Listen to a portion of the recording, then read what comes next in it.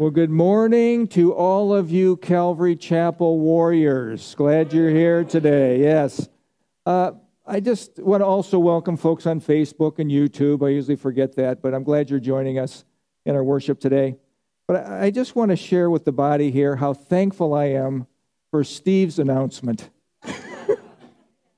I mean, he makes me look almost positive. I'm telling you. I mean, I share his heart, winter, snow, ice. And I just wanted to go in, gloom, despair is hanging in on me. Thank you, Steve. But also I want to thank the worship team. I thought they did a great job today. Yes. Amazing. Hey, we're continuing our study in lessons in Gethsemane in Matthew chapter 26, 36 through 46. And we're going to learn about what Jesus did in Gethsemane, the agony of Gethsemane. This is a special time for Jesus. He's just getting ready to die. The cross is literally hours away. And he wants his three best friends, Peter, James, and John, to be with him and to watch. And they fell asleep and they didn't watch. We're going to learn a lot about lessons from Gethsemane. If you would, stand as we read the Word of God today. Matthew 26, starting in verse 36. And Jesus came with them to a place called Gethsemane and said to the disciples, "Sit here while I go and pray over there." And he took with him Peter and the two sons of Zebedee, and he began to be sorrowful and deeply distressed.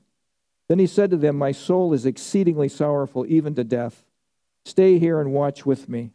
He went a little farther and fell on his face and prayed, saying, "O my Father, if it is possible, let this cup pass from me. Nevertheless, not as I will, but as you will." Then he came to the disciples and found them sleeping and said to Peter, "What? Could you not watch with me 1 hour? Watch and pray lest you enter into temptation. The spirit is indeed willing, but the flesh is weak." Again, a second time he went away and prayed, saying, "O my Father, if this cup cannot pass away from me unless I drink it, your will be done." And he came and found them asleep again, for their eyes were heavy. So he left them, went away again, and prayed the third time, saying the same words. Then he came to his disciples and said to them, "Are you still sleeping and resting? Behold, the hour is at hand, and the Son of Man is being betrayed into the hands of sinners. Rise, let us be going. See, my betrayer is at hand." This is the word of God. Our Father, we thank you for this time that we can study this material about our Lord's death. Thank you for Gethsemane, the time of agony. Thank you that there are things that we can learn as we go through our Gethsemanes. Holy Spirit, I ask that you would speak to each person here today. I ask that everyone in this room, everyone that hears this teaching, will be touched by God in a unique way. And we draw closer to our God because we have spent time in the Word of God. Thank you, Lord, for this time. In Jesus' name, amen. Please be seated. The theme of Matthew is Jesus is the promised King. I don't know about you, but every time I read that, it just resonates with me of the hope that the King is coming and this whole thing is going to be made right. Now, last time we talked about Jesus told his disciples that all of them would stumble. And then Peter pipes up. Prideful Peter pipes up and says, "Oh no, even if," this is a quote, "even if all are made to stumble because of you, I will never be made to stumble." And what did Jesus say? "Oh, Peter, before the rooster crows twice, before the cock crows twice, you'll deny me thrice." Three, that's how it goes. Yeah, you'll deny me 3 times. We must know that, of course, the disciples stumbled and Peter stumbled. Jesus said it was going to happen, so it's a fait accompli. It's going to happen. But I want you to think about this. They stumbled. I stumble. You stumble. We all stumble. Now, what does that mean? That means we all have the stumbling gene. We have this sin curse that has been imparted to us because of Adam's fall. By one man, sin came into the world, and death through sin, and death passed upon all mankind, because all have sinned. All have sinned and come short of the glory of God. Every one of us has the sin curse. We have the stumbling gene. And that can only be corrected by the blood of Messiah being applied to our lives. Now, I want you to also think about this. Adam in the garden knowingly sinned. Eve was deceived, the scripture says. She was deceived. He knowingly sinned. Adam then made excuses. He was the guy that said, oh, but the woman you gave me, and he starts making excuses, and we learn that we are not to make excuses, that we are to own our sin going forward. He was a great excuse man. The result of Adam's sin is that, again, the sin curse has been credited to us. Scripture tells us in Romans 3:23, all have sinned and fallen short of the glory of God. We know in Romans 3:10, there is none righteous, no, not one. There's none who seeks after God. There's none who does good. And you know in Romans 6:23, the wages of sin is death. Oh, but the gift of God is eternal life through Jesus Christ our Lord. And then it goes on to say in Romans chapter 10, verse 9 and 10, if you will only confess with your mouth the Lord Jesus and believe in your heart that he was raised from the dead, you will be saved. For with the heart man believes unto righteousness, and with the mouth confession is made unto salvation. During our lifetime, folks, we'll have innumerable times when you will hear the word of God and have a chance to believe and receive the gift of salvation. It will touch you in some way. Also, we have innumerable times that we must realize, I don't care if you're a Christian, non-Christian, we will stumble. We will stumble. Forgiveness, folks, is not automatic. There's a process that we must go through. Remember, last time in the teaching, there were like 5 things that we talked about. Number 1, own your mistakes. Don't make excuses like Adam did. You own your mistakes. Number 2, confess it. If we confess our sins, He is faithful and just to forgive us our sins and to cleanse us from all unrighteousness. And then we learned not to wallow in our sin, not to live in our past sins. That is the past. That is dealt with. As soon as we ask for forgiveness, that is gone. As far as the east is from the west, our sins are cast from us. Our sins, though as scarlet, they'll be as white as snow. Folks, that's how God views our sins once we bring it to Him and it's done with. So put it behind you and strain towards what is ahead. Philippians chapter 3, verse 13 says this, brothers, I do not consider myself yet to have taken hold of it. Oh, but one thing I do, forgetting what is behind and straining towards what is ahead, we press on towards the goal to win the prize which God has called us heavenward in Christ Jesus. Folks, leave the past behind. Don't wallow in your sin. Don't live in any failure. Pick yourself up through the power of the Spirit and move forward. And then forgive yourself. Remember, that is the most difficult of all. If God has forgiven you, then you cannot hold on to that sin. That transgression. You have been forgiven. You move on. Do not wallow in your past. And then finally, because God has forgiven us so much, we are to be quick to forgive others. Folks, that's a requisite for Christianity. We must be able to forgive others. The Christian life is one of moving forward. There's no standing still. There's no such thing as, okay, I'm in my place. I'm not going to move anymore. I'm just going to just be where I am. And that's an absolute recipe for drifting back. And here's we did our study in Hebrews, about 12 years ago, and we learned in Hebrews that if you do not keep rowing against the current of life, then the current will take you back. And you'll slip away into other land of living. And I have a picture here of these guys who decided they would stop rowing. And what happened to these guys? This happens to us. They start to drown. The boat starts to sink, and then the current will take you away. Folks, don't think that you've made it and can stay still. Christianity is something that is constantly pressing forward. No such thing as stopping rowing. Your boat will sink. Also, I wanted you to remember from the last teaching that you have something that the world does not have. You have the Holy Spirit of God resident within your being. Spirit of God is resident within you. What does that mean to me? That means that I can make a faith choice instead of a flesh choice. I can say no to my flesh and yes to the Spirit of God because of the power of God that resides in me. Now, this week, we're talking about Gethsemane. In verse 36 through 37, Jesus is entering into Gethsemane. He knows his time is close. He's feeling the pressure of the moment. Let's read. Verse 36, and Jesus came with them to a place called Gethsemane and said to his disciples, sit here while I go and pray over there. And he took with him Peter and the two sons of Zebedee, and he began to be sorrowful and deeply distressed.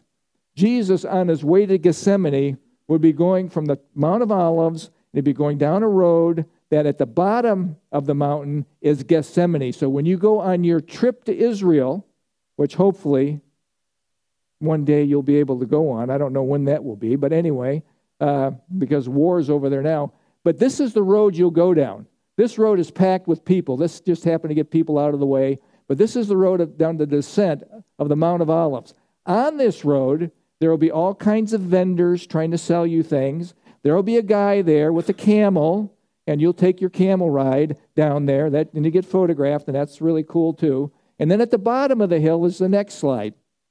This is Gethsemane. It's not a large place. It's where the olive trees are. These olive trees are reported to be 2,000 plus years old. These olive trees were there when Jesus was in the garden. That is something we want to remember. Also, when you go to Israel and you're walking down that pathway into Gethsemane, at the top you're going to get a bird's eye view of the Temple Mount. And on the Temple Mount, you're going to see several things. First of all, you're going to see the Dome of the Rock. This is the third most holy place in Islam, and this is where Muhammad was ostensibly, lyingly, ascended into heaven and talked with God and had all kinds of information. He was there for one day, and then he came back. You're also going to see this giant mosque, the Al-Aqsa Mosque, and then noted here, this is the Western Wall. This is where everybody goes. That's all that's left of the old temple complex, and this is not the temple complex itself. This is the wall surrounding it. Notice that it's outside the temple complex, but this is the holy place for the Jews today, and all the travelers go here and want to go to the Western Wall. So with that, I want you to think about something. When you look at the Temple Mount and you think about the angst in the world regarding the Temple Mount, and you think about why do the Arabs have control of the Temple Mount, this is the reason. In 1967, the Jews fought a short war with the Arab nations. They did well. They annihilated them. They expanded their territory. But because of fear of expanding the war into a more religious war with more and more Muslim countries, Moshe Dayan, his picture will come up here on the screen. He's a general. And he was an incredible man. But he did not a good thing here by ceding the Temple Mount to Jordan. Now, Jordan has administrative responsibility over the Temple Mount. Now, as you notice, most of the times you'll see this guy, he has a missing eye. And most people wonder, why is his eye missing? In 1941, he fought with the Jewish contingent against the Vichy French in Syria. Now, the Vichy French are the French people that sided with Hitler in World War II. And it was there that he lost his eye. That's where that story goes. He fought then, and he was in the Australian 7th Division of the British Army, and there he lost his eye. Now, the result of ceding this Temple Mount is the chaos that you see today regarding the Temple Mount. Now, back to our text. Jesus enters Gethsemane with all of his disciples except Judas, and he does something interesting. He takes three people, Peter, James, and John, and wants them to go with him, his inner circle. And Jesus was sorrowful. He was deeply distressed. He was grieved. He was burdened. He was feeling the strain, the agony of that moment, and he wanted his closest friends, his inner circle with him. This was a time for them to enter into his sorrow. And he said this. He requested one thing from them. Stay here and watch with me. Now, that in the Greek is a present tense imperative. Now, you know, because you're good Bible students, that an imperative is a command. This isn't a suggestion. Oh, would you please watch with me? No, Jesus is saying, you guys watch with me. I need your help. I need your support during this time. And in the present tense is you keep watching, keep watching, keep watching, keep watching. Folks, that's a message for us. We are to keep watching in our lives. Watch over, watch your step. Be careful where you go. Keep watching, keep watching, keep watching. Don't put your guard down. It's easy for the world to suck you away. It's easy for you to be tricked by an enemy that wants to steal your joy, wants to steal your life. Keep watching, keep watching. He wanted his inner circle with him. His inner circle, Peter, James, and John, they had 3 unique experiences with Jesus. They were the ones that saw Jairus' daughter raised from the dead. They were on the Mount of Transfiguration when Jesus just kind of tore open his external, and his glory just shined through. And Peter was so blown away. He goes, should we make booths right now? This is the Feast of Tabernacles. The kingdom is coming right this second. And then they have the opportunity to be with him in Gethsemane. I want to show you something.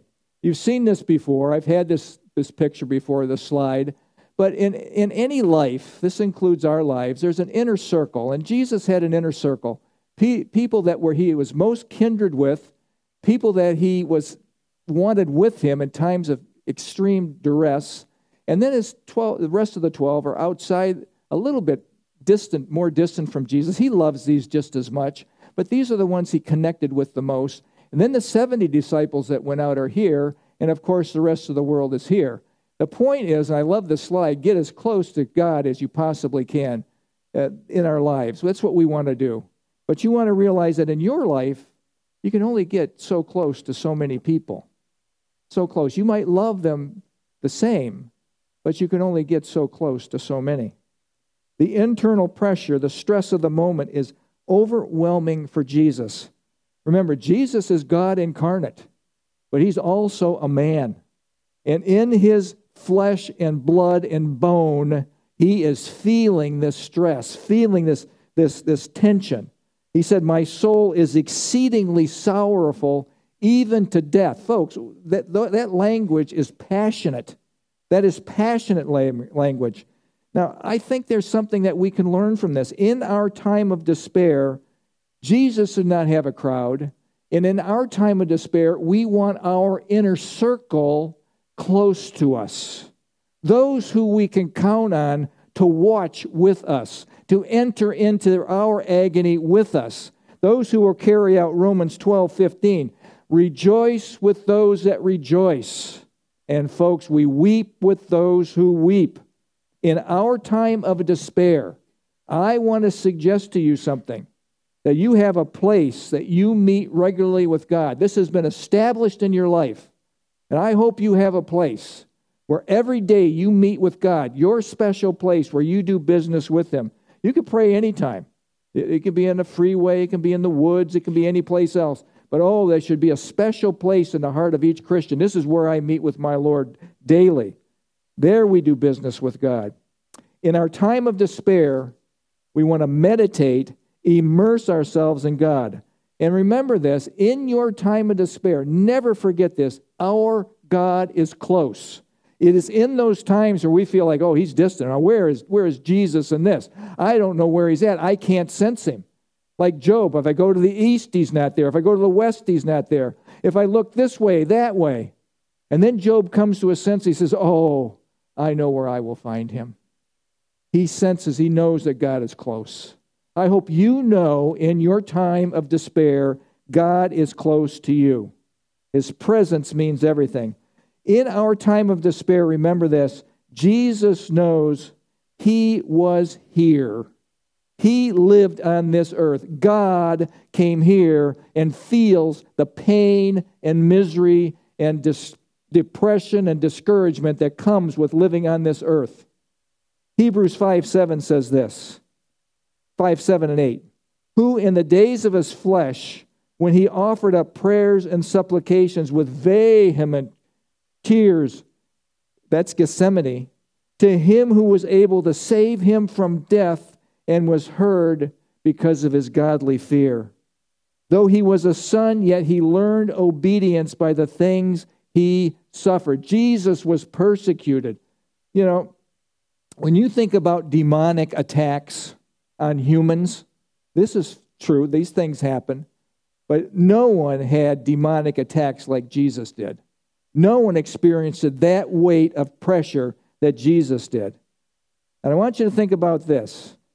Jesus learned from persecution, and I believe the church today throughout the world is learning from persecution. Remember our Mission India study that we went through? Mission India, we learned that there's a reality of persecution. There's rewards for persecution. What were the rewards? The response to persecution next is forgiveness, but the rewards of persecution. And I got to thinking, what in the world reward is there to be in the persecution? And it comes out that these Indians or these Iranian church people or these North Koreans that are feeling the pressure like we can't even imagine. You know what they get to? They get to the point where they're all in with God. None of this half in, wishy-washy, mamsy-pamsy Christianity. They lay it all on the line. They draw close to him. These are the people that live out William Borden's no reserves, no retreats, no regrets. I will trust in the Lord until I die. Jesus in Gethsemane in verse 39 is asking, is there any other way, Father? I mean, this is God incarnate saying, is there anything besides this way that we can save those people? Verse 39, he went a little farther and fell on his face and prayed, saying, oh, my Father, you can feel the passion of the moment. If it is possible, let this cup pass from me. Nevertheless, not as I will, but as you will. In Gethsemane, Jesus asked, and folks, I want you to realize we can ask our God to relieve us from the tension. Is there any other way out of this agony? He's facing death. He's facing death. Jesus, the man, pours out his heart. The anguish, the weight of the hour that he's looking at is coming on him. He's feeling it. Nothing is held back.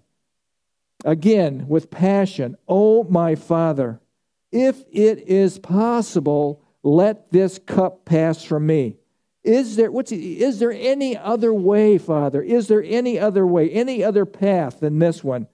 But then he says these words, and I hope this resonates with you. Not as I will, but as you will. That's an incredible requisite to drawing really close to God. Is there any other way? And the answer was no. Jesus was the only person in all of everything that existed that could save humanity from their sins. It took a perfect sacrifice. Remember, God is holy and sin is ugly. Sin is ugly. The presence of sin, he cannot be in. All of sin, we cannot be in the presence of God. Humanity is doomed to be separated from God in hell forever unless there's a Savior. Jesus says this in the Godhead. I can just hear the discussion. I will go for them. I will go. I will go. I will be the son that sacrifices. And Jesus was murdered by the very people he came to save. You know, most people blame the Jews and say, oh, the Jews are Christ killers.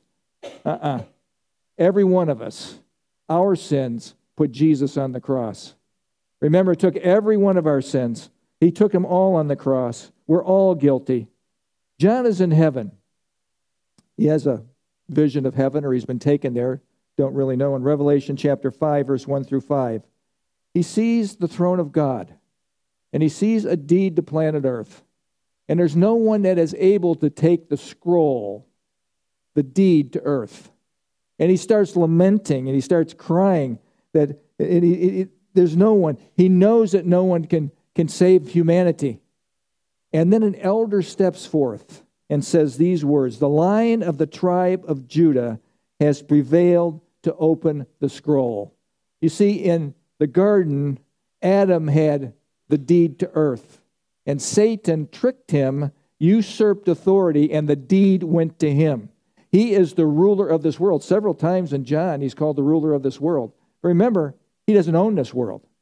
He's just a usurper. He's a trespasser. His time is limited. His time will be up soon. I think we can say, praise the Lord for that. That his reign will end. But never forget, the earth is the Lord's and the fullness thereof. It is God who owns this earth. He owns the world system that is in place on the earth right now. How did Jesus prevail? Well, of course, you know the story. He died for our sins.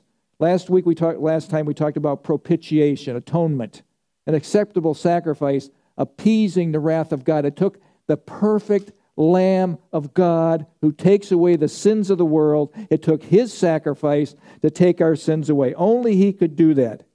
Only he could do that. This, folks, is the reason that no other world religion is true.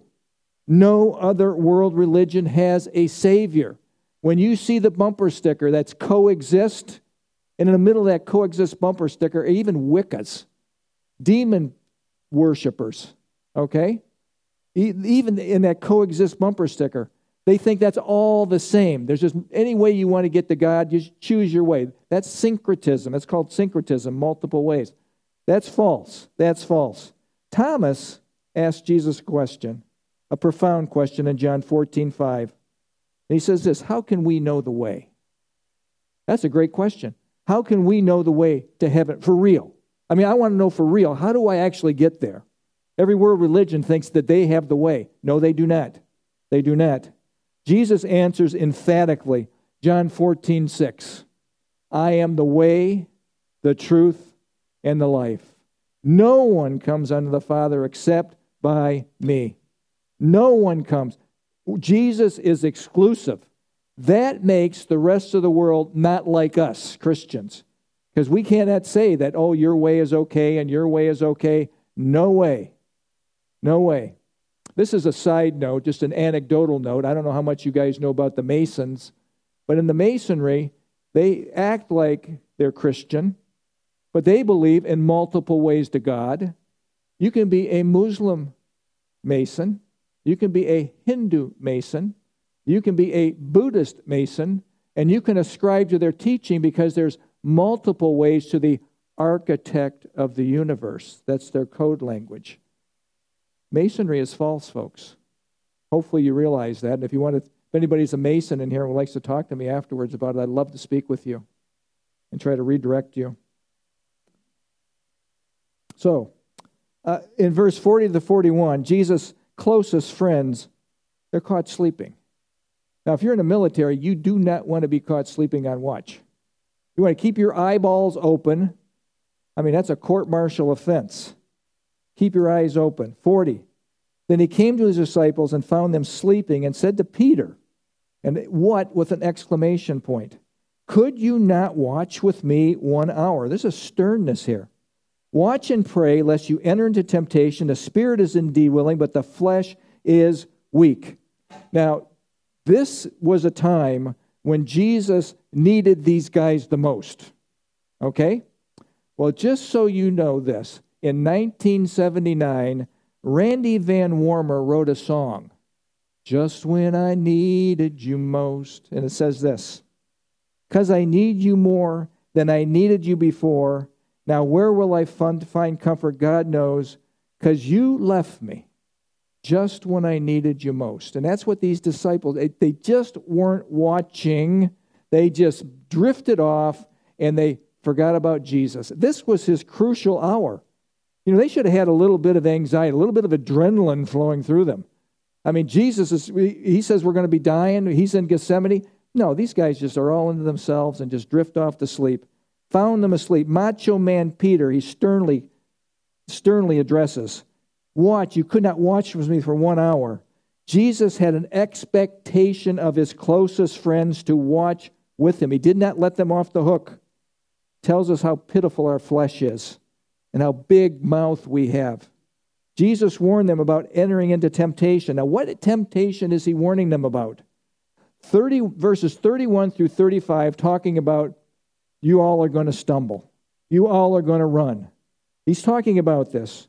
He makes a profound statement, one that addresses Peter's macho talk. He talks to Peter in verse 33.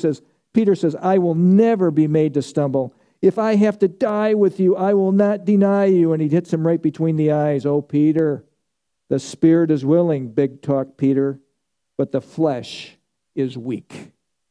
You know that word weak is? Asthenia. No strength. There's a neuromuscular disease called myasthenia gravis that affects the muscles, the synapse. The muscle cannot respond to the acetylcholine, and the receptors get damaged, and the muscles get weak until the person can no longer breathe, and then they pass. No strength. Watch. Don't be caught sleeping, church. Don't be caught sleeping, church. 1 Corinthians 16, 13, and 14. What does it say? It's one of our favorite verses. Watch. Stand fast in the faith. Be brave. Be strong. Let everything you do be done in love. Watch. Stand fast in the faith. In 42 through 46, Jesus reaches the point of resolution. Thy will be done. And again, a second time, he went away and prayed, saying, O my Father, if this cup cannot pass away from me unless I drink it, your will be done. I hope that is the heart of everyone in here when we pray, Lord, your will be done. And he came and found them asleep again, for their eyes were heavy. So he left them, went away again, and prayed a third time, saying the same words. Then he came to his disciples and said to them, Are you still sleeping and resting? Behold, the hour is at hand. The Son of Man is being betrayed into the hands of sinners. Rise, let us be going. And then I think he points his finger and says, See, my betrayer is at hand. Judas is coming with the herd to arrest him. Resolution. The first, O my Father, if it is possible, let this cup pass from me. The second is a little bit different. O my Father, if this cup cannot pass from me unless I drink it, your will be done. Then it is here at the second cup that Luke reveals something that Matthew doesn't. He says in Luke 22:43 that angels strengthen him as he prays more earnestly. So he praying more earnestly is more passionate. And then he says, Luke adds, then his sweat became like great drops of blood falling to the ground. I don't know if you've ever had that kind of anguish, but Jesus did. At his moment before he was going to die, he had great drops of blood, or drops like blood, dripping to the ground. Third time he prayed, saying the same words, Behold, the hour is at hand. He's reached resolution. That's where you want to get to in your prayer of agony, resolution. It's time, no more delay. Father's will be done. Jesus came for this hour. He knew it. And he told his disciples over and over, this is the reason I'm here. I will die on the cross, but I will rise again from the dead. The Son of Man is going to be betrayed in the hands of sinners. Let's go, gentlemen. Let's go. It is time. It is time. You've been trained. I've been with you for 3.5 years. This is your moment. Rise up. Let's go and face the enemy. Jesus, knowing his fate, marched headlong into harm's way, knowing the outcome. There's no getting out of this one. Knowing the outcome. He was resolved to do the Father's will. Folks, in the what we call traditionally the Lord's Prayer, but it's really the disciples' prayer. What does it say in there in Matthew 6:10? Thy will be done on earth as it is in heaven. Closing, lessons from Gethsemane.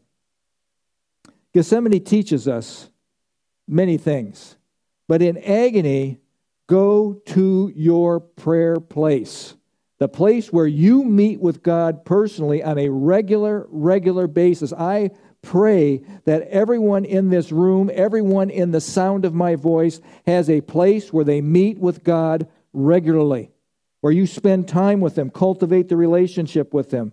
Jesus had this familiar place. He had been to Gethsemane many times. This isn't just a one-off for Him. I think this is a place He was to many times to pray and meet with Father. He needed relief from the crushing. Gethsemane means oil press or olive press, a place where we go when we are crushed, when we are in tribulation. Philispus is the word. Philispus, being crushed. And I have a picture here, a slide, of an olive crushed. And it's just like your life being crushed. That's what we go through in life. As the olives, it's a word picture here. A word picture. I want you to think about this. Jesus in his physical body was not Hercules. He was not Hercules. Isaiah 53:2 says this, he has no form or comeliness that when we see him, there is no beauty that we should desire him. He was an average Jewish man. You could call him Mr. Average. Judas did not say, hey, go get the tallest guy in the group. He'll stand right out. Don't get the muscular guy in the group. Go get the fat guy in the group. Go get the bald guy in the group, the red-haired guy in the group. He didn't say any of that. He was so average, he blended right in that he had to betray him with a kiss. Jesus had to be crushed, folks. Jesus did only what the God-man could do. He paid our sin debt and reconciled us to God. He was the perfect sacrifice, the Lamb of God who takes away the sins of the world. Isaiah 53:4-5 talks about what actually happened on the cross. Listen to this. Surely he has borne our griefs. Very familiar verses. As a matter of fact, these verses you're not allowed to read in synagogues because it's so pointed at Messiah that Jesus fulfilled this. It's so pointed they won't allow these verses to be read. Surely he has borne our griefs and carried our sorrows on the cross. Yet we esteemed him stricken, smitten by by who? God, and afflicted by God. But he was wounded, why? For our transgressions. He was bruised for our iniquities. Every time you see or you think about the cross, he's there because of me. Point at yourself. Me. The chastisement for our peace was upon him. That's an important concept because you cannot have peace with God until you have a relationship with God through the Son. Then you have peace. Our peace was upon him. And then this word, by his stripes we are healed. And there's many people in Christendom that say, oh, this guarantees my physical healing. I don't want to disappoint you. There may be some element to that. But the main focus of this, you are healed of your sin curse, your sin disease. No mere average man could do this. This is the Lord God Almighty. The Lord God Almighty. He became an average man and accomplished the greatest act ever in the history of this world. Sacrificial love. The greatest act of sacrificial love that anybody could ever do. There's two more slides here I want you to look at. The first one, again, goes through Isaiah 53, verse 4. But he was pierced for our rebellion. Let that just sink in. He was crushed for our sins. He was beaten so that we could be whole, complete, healed in a sense. He was whipped so that we could be healed of our sin curse. Jesus felt the crushing of the moment. Now listen, Isaiah 53:10, the Lord was pleased to crush him. Doesn't that just blow you away? Why? Because God loves us. God so loved the world, agaped the world, that he gave his only begotten Son, that whoever believes in him would not perish but have everlasting life. That's why he did it. Jesus volunteered for it. The Godhead in unity says, yes, it pleased God to crush him so that we could have a relationship with the living God. It's the only way. I have a question for you. I want you to ponder this. Was Jesus afraid of death? No. He knows exactly where he's going. He has been in heaven. He knows what heaven is like. He is not afraid of that. He can't wait to get there. It's this process. Why was this moment so crushing for Jesus? If he didn't fear death, why was it so crushing? I want you to hear this. Jesus knows that on the cross, he will take all the sins of the world upon himself. Every sin that mankind ever committed, any rebellion, any act outside of God's will, placed upon Jesus, placed on himself. Past, present, future sins, all sins, placed on him at that moment. In a sense, Jesus will be crushed by all of our sins. Big sins, little fibs we think aren't any big deal. Little teensy, oh, that's no big deal. We can just sweep that up. No. God is holy. He can't be in the presence of any sin. All sin was placed on Jesus. Jesus paid my sin debt, something I could not do. No one in heaven could pay the debt. That's why John was lamenting in heaven before the throne of God in Revelation 5. And he's weeping until the Lion of the tribe of Judah steps forward. No good person could sacrifice. It had to be the God-man. A songwriter hit a home run with this one. And you know the song. And it goes like this. And you can join me if you want. If you don't want, you don't have to. I don't know if I'm going to get this right or not, but I hear the Savior say, thy strength indeed is small. Child of weakness, watch and pray. Find in me thine all in all. Now you can sing, Jesus paid it all to him I owe. Sin has left a crimson stain, he washed it white as snow. Jesus paid for all of your sins. Don't ever live in condemnation. There is no condemnation for those who are in Christ Jesus. Satan will always come and say, you're useless, you're no good, you're a failure, you're going back to this thing. No. You're convicted by the Holy Spirit, you get right again with God by confessing your sins, and you pick yourself up and you move forward, and you don't listen to those voices. They're lying voices. Gethsemane teaches us the agony of God. In agony of God, go to your prayer place. Gethsemane also teaches in prayer, we become one with God. I hope you understand this, the purpose of prayer. Gethsemane is a place where my will is crushed and my will no longer matters. God's will becomes my will. That's what happens in prayer. You know, we want to change the mind of God, change the heart of God. I want God to do what I want him to do, but I'm so pathetic, I have to say, Lord, your will. I really want this house, Lord. I want this house. I'm praying. I want that house. I've done this many times, believe me. And he saved me from many times of not allowing me to have what I wanted. I've learned your will be done. God's will becomes my will, and then that moment I am truly one with God. Now, isn't that where you want to be? I want to be one with God. The goal of prayer, folks, is to change me, to get me in line with God's will. I hope you know that. Gethsemane is a special place where I learned thy will be done in my life. Now, don't mistake what I'm saying. I think that we have the absolute honor of boldly approaching the throne of grace with our petitions. And we can ask our Father, and we know that he will hear us.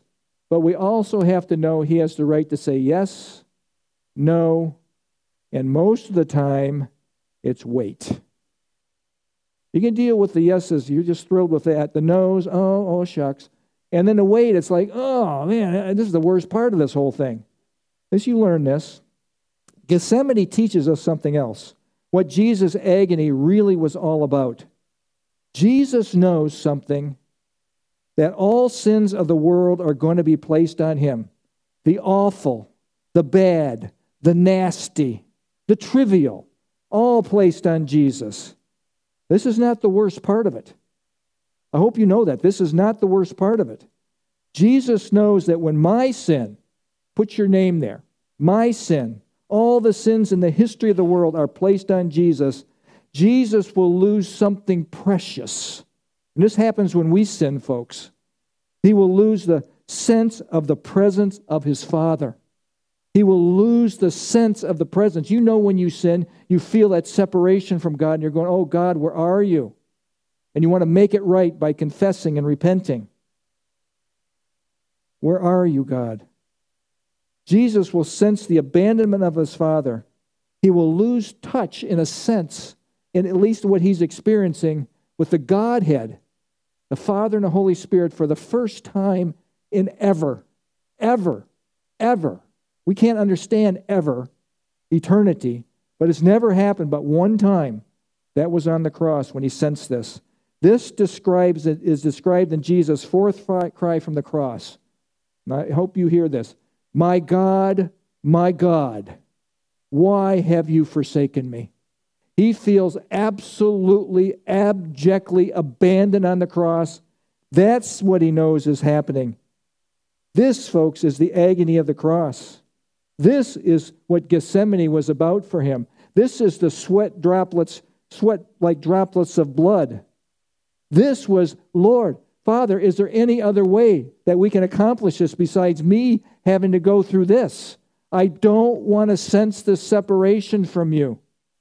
Now, I want you to understand something. The Godhead was not fractured on the cross. The Trinity was still in place. This is the man, God-man, dying on the cross, and he's sensing, like we would, the separation from God. It's Jesus' moment of going, oh, my God, why? Why? It's your why moment. Why, God, am I going through this? Why is this happening to me? Why is it happening to me? And he's crying out. To the Pharisees, he's telling them something different. He says, my God, why have you forsaken me? They know right away to turn to Psalm 22. And in Psalm 22, it's saying exactly what is happening on the cross. He's telling them a message. I'm the Messiah. I'm the real one. I'm fulfilling Psalm 22 right before your eyes. Gethsemane agony was Jesus' main concern. The beating was awful. The cross was awful. Don't underestimate this. The degrading comments, awful. The embarrassment of hanging on the cross, stripped naked before his mother, the women, and the world was awful, humiliating. This is the history of the cross. One man wrote this: crucifixion was invented and used by other people groups, but it was perfected by the Romans as the ultimate execution by torture. The earliest historical record of crucifixions dates back to 519 BC, 500 years before Christ, when King Darius I of Persia crucified 3,000 of his political enemies in Babylon. Rome perfected this. When the victim arrived at the place of crucifixion, traditionally, this is the way it happened, he would be stripped naked to further shame him. Then he would be forced to stretch out his arms on a crossbeam, and there a nail was placed. Now, folks, this is not a penny nail. If we're doing our Easter thing, I would have a couple spikes here for you to have a little peek at. But it didn't go through the palm of his hand. It went through their wrist, so these carpal bones could hold you up and not rip out. That's the agony. And it went into your feet. That's the agony of the cross, the misery. But worse than all of this stuff on the cross is when Jesus was declared legally guilty for every sin. Now listen to this list. Now you could come up with your list, but this is what came to me. Every genocide. You know what genocide is? Killing millions of people. That's what Russia did with their revolution and China did in their revolution, and that's what happens many places. Genocide, child abuse, alcoholism, murder, adultery, homosexual activity, greed, gluttony, gossip. Look at lewdness, envy, slander, every arrogance, every greedy moment, every selfish moment. He died for it all. He took it all. Any sin you can think of placed on Jesus. That's the agony of it. And you know what happened? This happened for 3 hours while he was on the cross. From the 6th to the 9th hour. The first 3 hours, he's suffering on the cross like everybody else did. But from the 6th to the 9th hour, you know what God does? He brings darkness over the face of the earth. And in that moment, all the sins of the world are placed upon his Son. The darkness of sin is portrayed here. That it is dark, it is ugly, it is nasty. Folks, this is the real agony of Gethsemane. Gethsemane also teaches us this. My will and my way gives way to God's will and God's way. Already mentioned a little bit before. In Gethsemane, there are no more questions. No more questions. No more debate with God. Simple resolution. God knows and I don't. It's just that simple. Why did my 2-year-old get a Wilms tumor? God knows I don't. I don't know these answers. Why was my grandma not healed? Why did my brother die of a brain tumor? Why did this happen? Why did that happen? Why did that abuse? Why did that rape happen? Why did this? I don't know. But in Gethsemane, you come to this realization that I don't understand. All of those things are because of sin, folks. Whenever you think of agony, misery on this planet, take it all the way back to the real one who brought it in. That's Satan, okay? Adam's fall, sin came into the world, and with that, ta-da, we get to live with this mess. Every divorce, every fight, every mess. Jesus came, took it all on him. In Gethsemane, I go from struggle and agony to resolution, and then something special happens. The peace of God that passes all understanding washes over me. Gethsemane, I realize God has it. I don't understand it. God has it. In Gethsemane, we'll carry out the Richard Farmer statement, and most of you guys know it. Okay, let's say it together. I will trust in the Lord until I die. Okay, now for the recording, let's do this with some fervor. I will trust in the Lord until I die. That's right. You learned that in Gethsemane. It's my sincere hope that you understand now more about Gethsemane. We too, you know this, we will have our Gethsemane moment. And I pray that we will learn from Jesus and follow his lead. And just never forget, God has it. Not my will, but your will.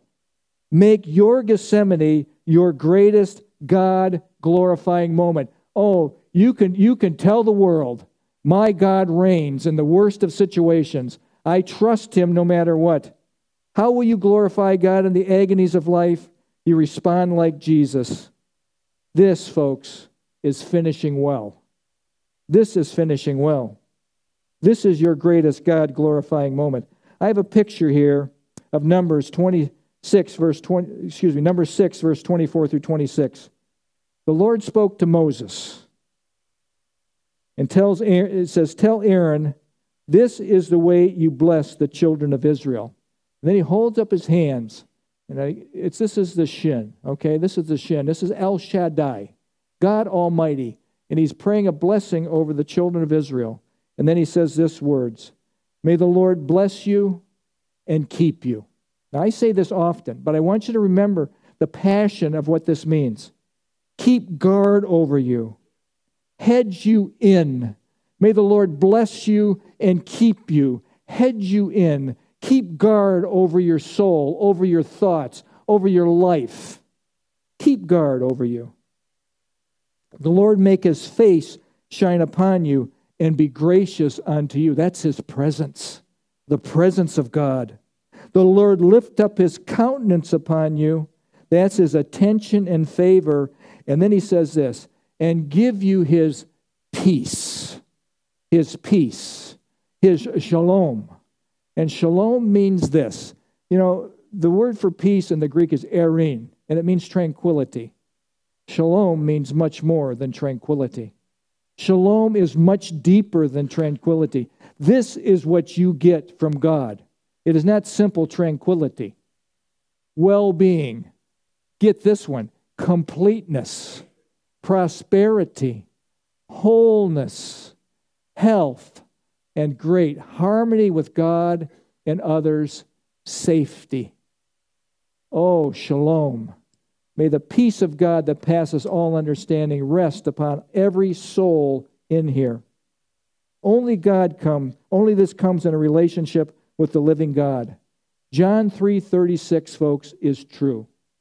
He who believes in the Son has eternal life. He who rejects the Son will not see life, for God's wrath remains on him.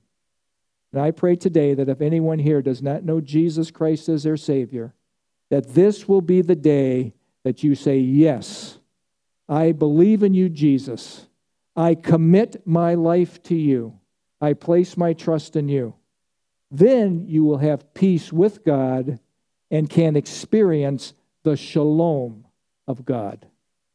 No one can have shalom truly without being at peace with the living God. Let's pray. Father, thank you for this time. Thank you for your word.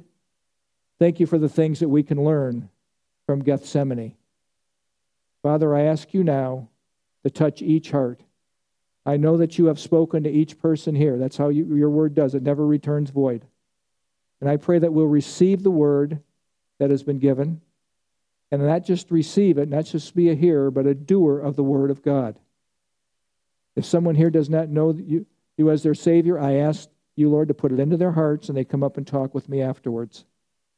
Lord, if someone has been running from you, I pray that they'll turn and run to you. Lord, I pray that your will be done within this group today. May the Lord Jesus be glorified in every life that's here. In Jesus' name, amen.